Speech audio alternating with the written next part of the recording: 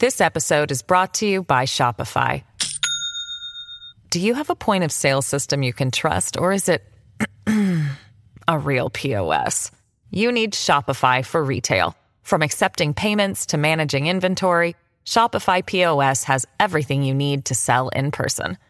Go to shopify.com/system, all lowercase, to take your retail business to the next level today. That's shopify.com/system.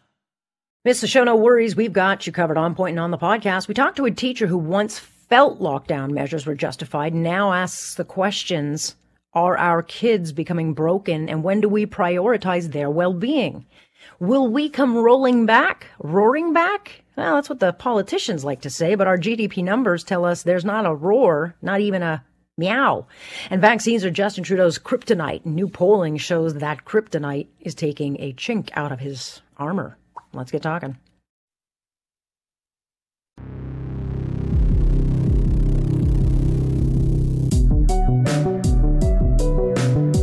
What's your point? You just don't ever get the point. Am I getting through to you? That's the point. Do you understand? There is a point. That point where enough is enough. Here's Alex Pearson on Global News Radio. Are you listening?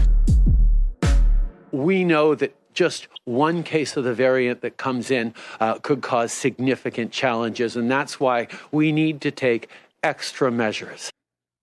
Yeah, okay, newsflash, the variant is here, and these half-baked measures were needed a year ago, but of course back then, politicians were too busy suggesting that that was racist.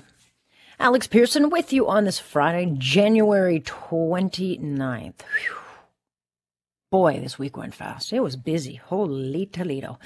Welcome, though, to a very silly day of political theater where I think the spin that we heard today is pretty insulting, and the measures announced come way too little and way too late. But, of course, by now you have been hearing about the Trudeau government announcing these tougher measures for travel. Not all travel, of course, just travel from Canada to sunny destinations, which is what, for me today is just so nonsensical.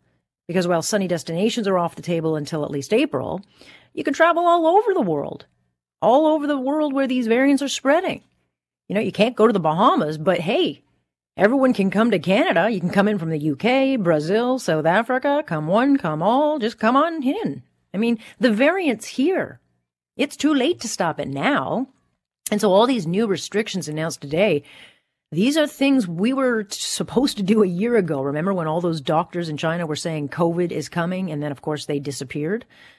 But back then, as I said, suggesting the travel restrictions we're seeing now, which were in the epicenter, got you called racist. And, you just think about where would we be? Imagine where we'd be today had those same people spent less time playing identity politics and then putting in restrictions that we're only seeing now. Now when we're completely upside down, and it looks like to me that those in charge are trying to put the toothpaste back in the tube. But what's really, at play when you boil it down is just a whole lot of politics.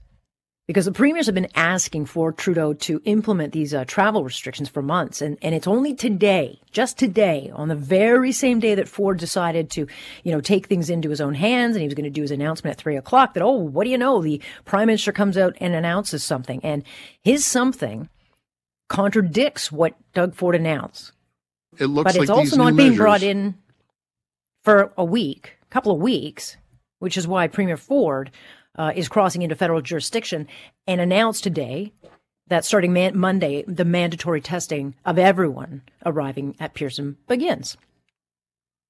It looks like these new measures won't be fully in place until a few weeks from now. That's a few weeks too long. There's holes in the roof, and this is one hole that we can try to plug to the best of our ability. And I've always said about the airports, even on a voluntary basis that we had, at least we're having an idea, and we're catching some folks going through that inadvertently have or knew that they had COVID. So, if the province is doing the rapid testing, again, something that should have been happening months ago, I don't know how Trudeau's measures make sense, because under his restrictions, everyone arriving in Canada goes into quarantine.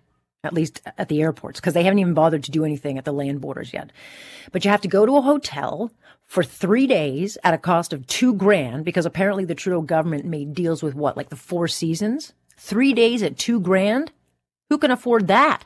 It's coming out of your pocket. I mean, the price is ridiculous. But if Ford is rapid testing on arrival, why would folks need to go to a hotel for 3 days and then wait for a negative test to arrive? It doesn't make any sense. And that's because what Trudeau announced today is smoke and mirrors. Because, it sounds like Trudeau wants to stop the threat of cases already here, but he's not. There are still huge loopholes that allow people to travel in from actual hot zones. So, look, we got half measures. That's what we got. And the window for what should have done and made sense, that closed a long time ago. What we got is political deflection. We get this announcement to distract from the real story, which, of course, is that vaccines are not coming on time. Again, because we're getting another delay on deliveries, this time Moderna. And then this morning, the European Union announces they're going to be restricting what and how many vaccines are exported. And yet, you listen to Trudeau this morning, he is adamant. Oh, there's nothing to see here. We always expected them to fluctuate a little bit, which is why we worked so hard to, first of all, establish good relations with these companies, to sign deals and contracts with these companies early on to have a larger range of potential vaccines for Canadians, and where we are confident that we are going to be able to hit the big milestones that we laid out to Canadians. That guy is the only one who's confident. That guy is the only one who's confident. No one else is confident. And I don't know how he can actually say that, because what was agreed to in the contracts, which, by the way, we're not allowed to see. Other countries have put those contracts out there online to say, hey, you bought it. Here's what the agreement is. But not in Canada. The government of transparency just won't put them online. So we have no idea what they signed to. But it doesn't recognize changes that are now being made by the European Union. So I don't know what Pfizer can do and can't do. But, the European Union has made it clear. They made them. They paid for them. They're getting them first. And it's not just affecting Pfizer. Moderna shipments expected next week have been cut, which the Prime Minister says, well, not a problem. Well, the Premier says today, yeah, it's a problem. It is concerning. Now we have Pfizer, and now we have Moderna. We were expecting, I believe, 230,000 doses, so now we're getting 50,000 short for the whole country. That's why I'm asking and I'm pleading and begging Health Canada, please get AstraZeneca approved. I hear the EU just approved it. Okay, here's the problem. And there are many. Even if AstraZeneca gets approved, which Health Canada late today says that approval will come in days. So don't worry. We'll get another big wow announcement coming any day now that we've got another vaccine approved. How great is that? The problem is we're still at the mercy of the manufacturers. And all the contracts Canada signed, the contracts we still haven't seen, rely on European suppliers being able to supply the demand. And what is obvious now is that demand is massive and the European Union's making sure they get first deliveries. And the rest of us can just eat cake. Wait, no, crumbs. We can eat crumbs. We'll take crumbs. No? I don't even know if we're going to get that. But I was, I got up this morning and I thought, for that talking point of continually telling Canadians that we're getting vaccinated by September, when people are certainly in the GTHA, where people have been locked down, we know mental health issues are just starting to skyrocket. People are stressed out, tired, nervous, on the brink. If you're going to continually tell people you've got something, then you have to be able to deliver. And if the Prime Minister can't actually deliver in September, then he has to be true. He's got to be honest. This is really Otherwise, difficult. It's a lie. Yeah, it's more than difficult. When you tell someone you're going to do something that's a life and death matter and you don't actually know you can do it, it's a lie. We got a very busy show. We're going to talk about all of this and more. And we'll go into the area because I don't know who's buying into these distractions. But the kryptonite for Trudeau is the vaccines. And new polling tells us more delays and the more damage it's causing to him. I mean, he's Teflon Trudeau, but the new polling coming out shows a steep drop in support for him. So we'll talk about that. We're going to talk a little bit about schools back. A couple of things came out today, maybe not, don't know, but we're going to talk to an educator who was all about the lockdowns and is now imploring those in charge to ask, I think, what everyone should be asking. And that is, our kids are becoming broken. When do we prioritize their well-being? It'll be an interesting, he wrote a very interesting article about that. And there were some weird things today, like I didn't know this. Did you know that the Trudeau government brought in private surveillance last March? And that private surveillance, starting tomorrow, is going to be knocking door to door. This private security company, if you're under quarantine, will come to your door and knock on your door. And if you're not there, you get in trouble. But since when in this country do we hire private surveillance? You'd think that maybe there would have been an announcement on that. I'm not sure who caught that today, but I was like, what?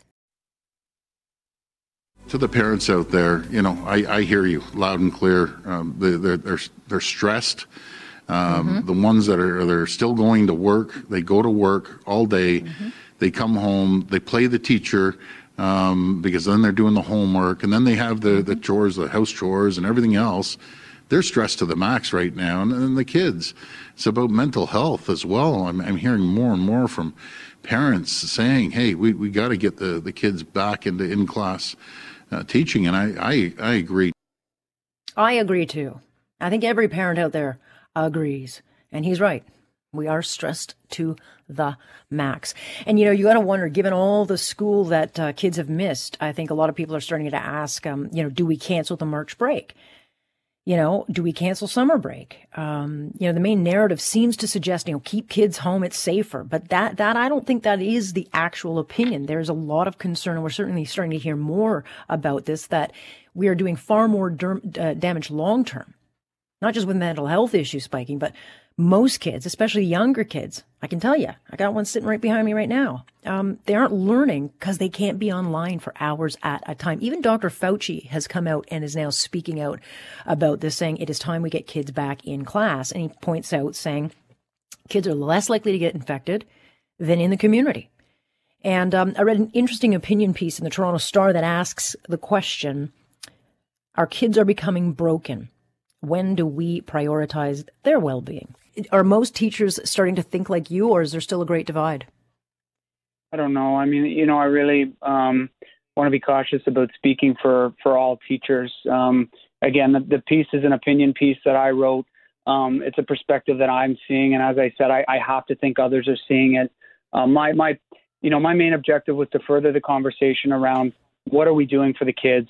Are we taking into consideration their well-being as this, as the lockdowns grow longer and longer? I think the kids need advocates to speak up on their behalf and to kind of raise these points. I'm happy to see people, starting to have these conversations on both sides, and some agree and some don't. But I think that we need to take these things into consideration when we look at what's going to happen next. When do we open schools? What types of activities are okay? I mean, I'll be honest. One of the last straws for me was when we had this debate about whether or not toboggan hills could stay open for kids. Yeah. I mean, right. When we're packing people into stores and the kid, like, what is it that we want the kids to do? What is it that we left open or that we provided for the kids because we understood, well, we can't leave nothing for the kids, And I don't know what the answer is. I don't know what we did, on their behalf. Well, it's hard to remember this now, but before COVID hit, strikes were disrupting school schedules. So the kids in the last 2 years of all grades have lost a tremendous amount of class time. Let me ask you this. Should we be canceling, in your mind, March break? Do you see us going into summer school? And do you think teachers would be willing to do so? Yeah, again, I'm going to leave those decisions up to the Ministry of Education. Would you be willing to work? I mean, we have to get them caught up. So would you be?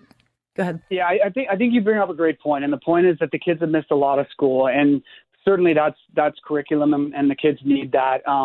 But again, back to another point is that it's that whole socialization piece. That a lot of those kids, and I read, to be honest, just before coming on the air, I was reading another great opinion piece in the Star, and it talked about all those intangibles that the kids have given up, right? The school is not just about the curriculum and the books and the learning. It's about all those experiences, especially at those younger grades that those kids need. And I don't know, we're not going to get that back for them. And I don't know what the answer is in terms of public safety and canceling March break and limiting the spread. But I just want, when we're making those decisions, I want, the conversation about the kids' well-being to be, at least a voice at the table when we make those decisions about how do we move forward and what types of things do we open up and what opportunities do we start to provide for kids in the name of their mental health. Yeah, well, I thought it was a terrific read. I'm glad to see that, and I think a lot of teachers actually probably think just like you, and so I appreciate you coming on and sharing your thoughts, because of the birthdays, the camps, graduation, all these things the kids are missing out on. It's a long-term effect that we won't see probably come into effect for some time, but we're already seeing mental health crises, and I hate to think of what it's going to like a few years from now if we just continually go like this. Adam, thank you very much for spending your time. Thank you very much. If you want to read that opinion piece, it's in the Toronto Star. His name is Adam Sanderson. So you get the perspective of a teacher. And I can only speak for my own school. I thank God for the teachers we have, because they really do the best, and they're putting in a lot of effort. But we're going to have to get these kids caught up. And I think that's going to mean sacrifice. And I just hope it doesn't get really political, because it's just not what we need right now. This episode is brought to you by Shopify. Do you have a point of sale system you can trust, or is it a real POS? You need Shopify for retail. From accepting payments to managing inventory, Shopify POS has everything you need to sell in person. Go to shopify.com/system, all lowercase, to take your retail business to the next level today. That's shopify.com/system. We're taking difficult measures now so that we can get through this quicker, so that we have less damage to our economy, to our industries, to our workers, to our lives. Well, I think it's time to retire that talking point, this roaring back, because if we can ever put this virus in the rearview mirror, roar is not in the cards. I mean, we knew before COVID came along that our GDP was flatlining, but now you look at the new GDP numbers, and it shows that when it hit, it actually stopped our economy in its tracks. And as Jack Mintz writes in the Financial Post, he says, we have just gone through the worst 5-year period for per capita economic growth since the Great Depression. But unlike the Great Depression, he further warns there won't be that post-depression boom, because there's no boom to be had with investments in this country drying up, and there's no real incentive for it to come back. Dr. Jack Mintz is with the University of Calgary School of Public Policy, also a distinguished fellow at the Macdonald-Laurier Institute, and he joins us now. Good to have you. My pleasure. You wrote for the Financial Post that lagging investment, stalled innovation are flatlining Canada's economy and causing immeasurable harm. So when we hear the politicians say, we're going to get out of this and roar back, that's not really, I think, what is about to happen. No, because I think the roaring back is based on, that consumers will come back wholeheartedly and pump up demand, and therefore the economy will grow. No, there certainly will be some of that to happen for sure, although we'll have to see how people react, because, they've gone through this pandemic, they've learned how to save, and maybe they're going to start thinking that maybe there's nothing wrong with savings, actually, and help them with their retirement years. And also they have to be, you have to be cautious, because who knows what's going to happen over the next while. But my bigger point really in the article is that we've had a terrible investment record in the past 5 years, and that's been one of the major reasons why our economy has not grown at all. In fact, actually declined over the past 5 years, and we need to address an issue as we come out of this COVID period, get to the post-COVID period, and we need to have policies that are going to address private investment, to try to bring private investment back to the country. And that is going to be far more important than just pumping up consumer demand, because eventually that will dry out, and we're going to be left with various problems in terms of getting growth. And so it's really a warning to governments that they've got to get their act together. Well, they do have to get their act together, but that would also, mean that the government has to park its ideology. And we now have we've got an administration in the United States that is going all gung-ho on green energy policy. And the Trudeau government has made no secret that climate change in their mind is the existential threat of our life. And so we have no investment going into oil and gas, manufacturing, stalled. And we have a government here who has made it crystal clear they don't want innovation or investment in the industries, really, that could get us out of this much more quickly. Well, I think, there's going to be some sort of energy transition, but I think people forget how expensive it's going to be. And it will be a drag, actually, on many economies, except for ones that might be producing electric cars and those economies that might be, having commodities that are going to be used in the production of electric cars and et cetera. So there will be shifts in that way. Some will benefit, some won't. Canada probably will not benefit that much. We don't have any particular comparative advantage in electric vehicle production. We don't have particular comparative advantage in solar energy or wind energy. There's lots of other countries that can produce it just as well as us, perhaps cheaply, in terms of manufacturing solar panels or windmills or whatever. In fact, we're not well known in any of that. And so one thing we can offer are mining products, and probably oil and gas will continue to have some role, even in the energy transition. But what people forget about is there's a huge shift in the kind of infrastructure that you have to have in the new world, and it's going to be expensive. People are going to be paying more for cars ultimately. They're going to be paying more for energy. It's going to become more expensive down the road, and part of it is because you have to recover all the costs that are going to be associated with the transition. So the trouble is that we forget all that, and also these things often take a lot of time, and we're not going to be able to, if we rush into it, it's going to be probably more expensive than if we make sure that we try to get things done right and get the technologies in that are going to work best. And that's only one example of the sort of things that are going to slow us down, because if governments are going to be focused on new redistributive policies like guaranteed annual income or pharmacare or things like that, all that comes with a cost. Somebody has to pay taxes for it, and this is the concern I have, is that it's all well and good to have these great social policies, but if you don't grow the economy to make these policies affordable, it's going to just lead to everyone getting hurt in the end. Yeah, that's the big fear. And we're so heavily reliant on a vaccine that is now, very short of supply when the demand is around the world. So there is no, the Prime Minister can say we're getting it in September, but there's a very good chance, as the Economist predicted, that we would not get it here till mid-2022, which is when I guess the real economy would have a chance to kind of open back up. How do you see, once we're on the other side of this thing, what does it look like? Well, it's a good question. So first of all, the timing of, getting back is all going to depend on vaccines. Not only vaccines, but also, which we don't know enough about, health characteristics. Even once we have the vaccines, there's still going to be concerns over new transmissions and all that sort of thing. But assuming that all kind of goes away and we finally get herd immunity, et cetera, that the economy can come back, but I think there's some very significant changes in behavior that will mean that some industries are not going to come roaring back. For example, I think there will be a fundamental change in travel, not so much passenger travel. I think people will still want to go and visit town, all sorts of places around the world that they enjoy doing. But business travel, I think, is going to change because businesses are going to say, you know what, we can do a lot of things by video conference to save costs. And I think that's going to happen. I think the commercial real estate sector is going to have some challenges, especially in the very large cities, because people will not want to do take long times to get to work, and living further out, not be crowded into small little apartments. And so I think there's going to be shifts in that way.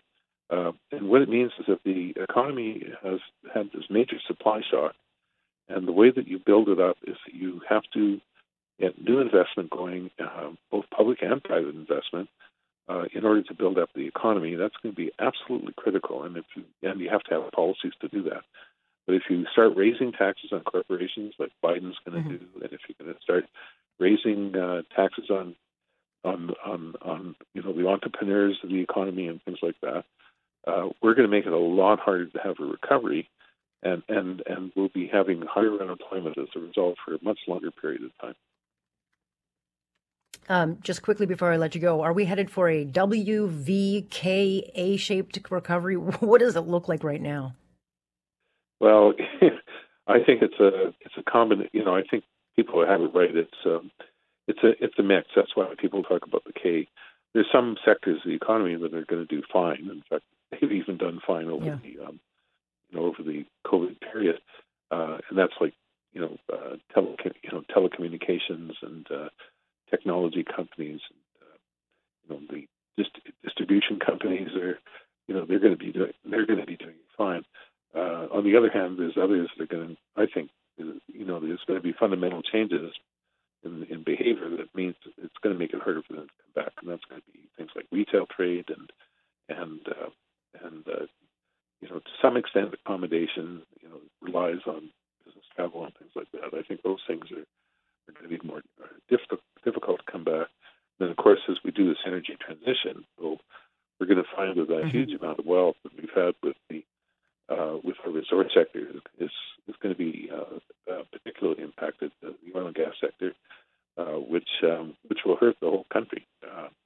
But on the other hand, I think actually the oil and gas sector is going to have, at least for the next decade, probably a pretty good time, because I think we're going to see higher oil prices in the next several, not right now, but several years down the road, because of the lack of investment in the oil and gas sector, which is going to happen with the U.S. now, which is going to be the American oil and gas sector is going to go right through what the Canadian oil and gas sector has been going through for the past few years. They're going to be having that the next 4 years in the United States. Stay tuned either which way. It's going to be a bumpy ride. Dr. Mintz, I appreciate your time always. Thank you. No, thank you. Bye-bye. We also remain very much on track to getting every Canadian who wants to get vaccinated by September. That is something that I can reassure Canadians on. And that's what we're working on. We are going to get there. Well, up until now, the Prime Minister has been a bit of a Teflon Trudeau. Nothing sticks to the guy. And the pandemic has been, pretty kind to him as well. I mean, giving out bags of money and appearing outside the cottage daily boosted his polling numbers and put him into a majority territory, which is then, of course, why we hear so many whispers about a possible spring election. And then along came this little vaccine problem. And sure, we might have a giant portfolio, but we can't get the supplies. And they can tell us all they want that we're going to get the shots by September. But these delays, and the more we hear about the volatility, makes it pretty clear that's not happening. And new polling that you look at by Angus Reid reveals Trudeau's kryptonite is doing a bit of damage. And over the past 6 weeks, that majority status has started to slip away, with them dropping from a 58% support down to 45. I want to bring into the conversation Shachi Kurl, who's with Angus Reid President over there. And you went through these numbers. That's a pretty big slide. It's a pretty big slide, and really important to be clear that the question on this isn't necessarily vote intention, but the level of confidence you have in the Trudeau government to basically manage this vaccine rollout well. And on that front, there's been a massive hit to just the level of confidence and faith that Canadians have in this government to get the job done. And so that is pretty critical. Even more disturbing, a worse trend maybe, is the fact that in the last month or so, we've seen the number of people in this country saying that the Trudeau government's doing a bad job in terms of securing vaccine, nearly double. It was 23% in December. It's now sitting at 44%. So we're really seeing a souring of the mood. And not a lot of surprise there, Alex, in terms of the fact that You had the Prime Minister and this government come out in December and say, look, we are among the first countries to be able to get vaccines. There's going to be injections going into arms very quickly. And we're a very seeing is believing kind of people. So when people start to see that, not only do they feel really good, it gave them hope. It gave them a sense of optimism that maybe there was a corner turning on a pandemic that has, it's killed people, but more than that, it's led to job loss, fatigue, depression, social isolation, loneliness. Canadians are in a big hurry to get this over with as much as people elsewhere are. So you contrast that feeling, that good feeling that people had at the beginning of December based on what their government was telling them, relative to the hiccups and the stumbles and the clunkiness we've seen, particularly in the last couple of weeks, over is the vaccine going to be arriving? When is it arriving? How much of it is arriving? Why is there a delay? These are the things that are really undermining that confidence that Canadians are feeling in their government right now. Yeah, and it's interesting because the news, we're getting a lot of news from Europe. I mean, The Economist has predicted that we're not actually getting the vaccine now until mid-2022, and they've been challenged on this, like, where are you getting these numbers? And our newsroom looked into it, and they said, look, we have broken down the data, we're looking at the delays, we're kind of mushing it all together and doing these predictions. And so they're fairly adamant that Canada is not going to be, given the vaccine by September. But Justin Trudeau, even today, is really doubling and tripling down on this talking point that, Canadians don't have to worry. And I look at it and I think, well, that's a very big promise to make when people are feeling pretty delicate. And, it's almost giving people false hope. But if he can't deliver on these vaccines, how long does that talking point start to, how long can he hold on to that talking point? Well, and so the proof is all going to be about the delivery. What I can tell you right now, Alex, as of today, as of this week, we haven't yet seen that lack of confidence, that sort of deflation that Canadians are feeling about their government's efforts to get the vaccination rollout done and done well.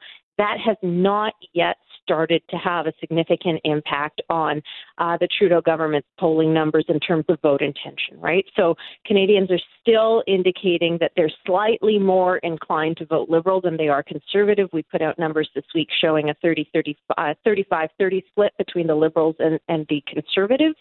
So in part, this is also really important to remember that it's not just about, for Canadians, when they go to vote, it's not, do you want Justin Trudeau or do you not want Justin Trudeau? Do you want the Liberals in government or do you not want the Liberals? It's not in a vacuum. It's always about an alternative.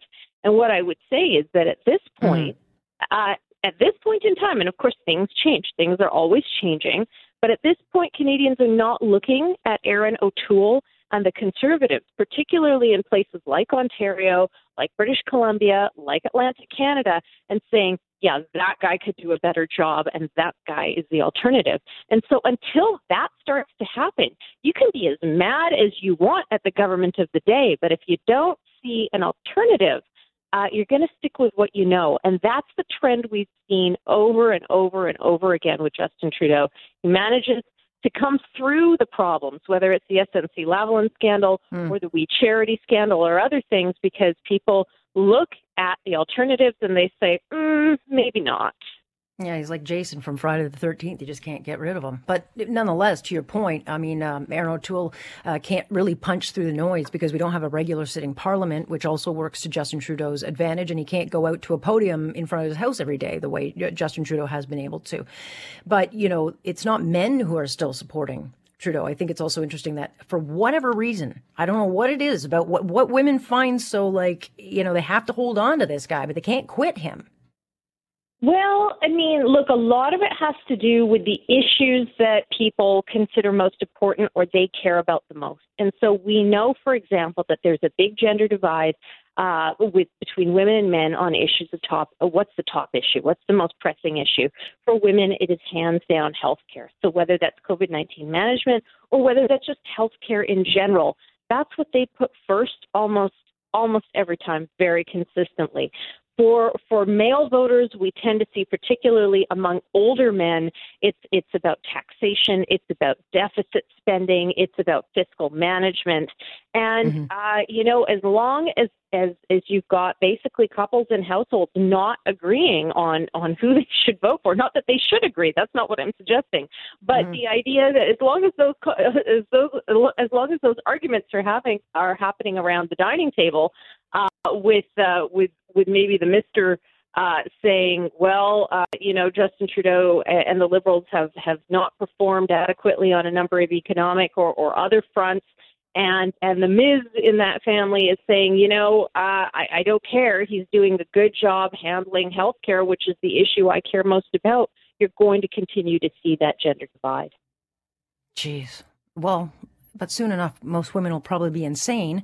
So you never know what'll happen. But there's going to be a whole lot of arguments happening in the next few months over something because people are fed up with this. Well, pandemic fatigue. We can all agree that pandemic fatigue is something that is affecting households, whether you're a household of 5 with little kids at home or a household of 1 where you're shut in and not seeing anybody and you're going crazy from isolation.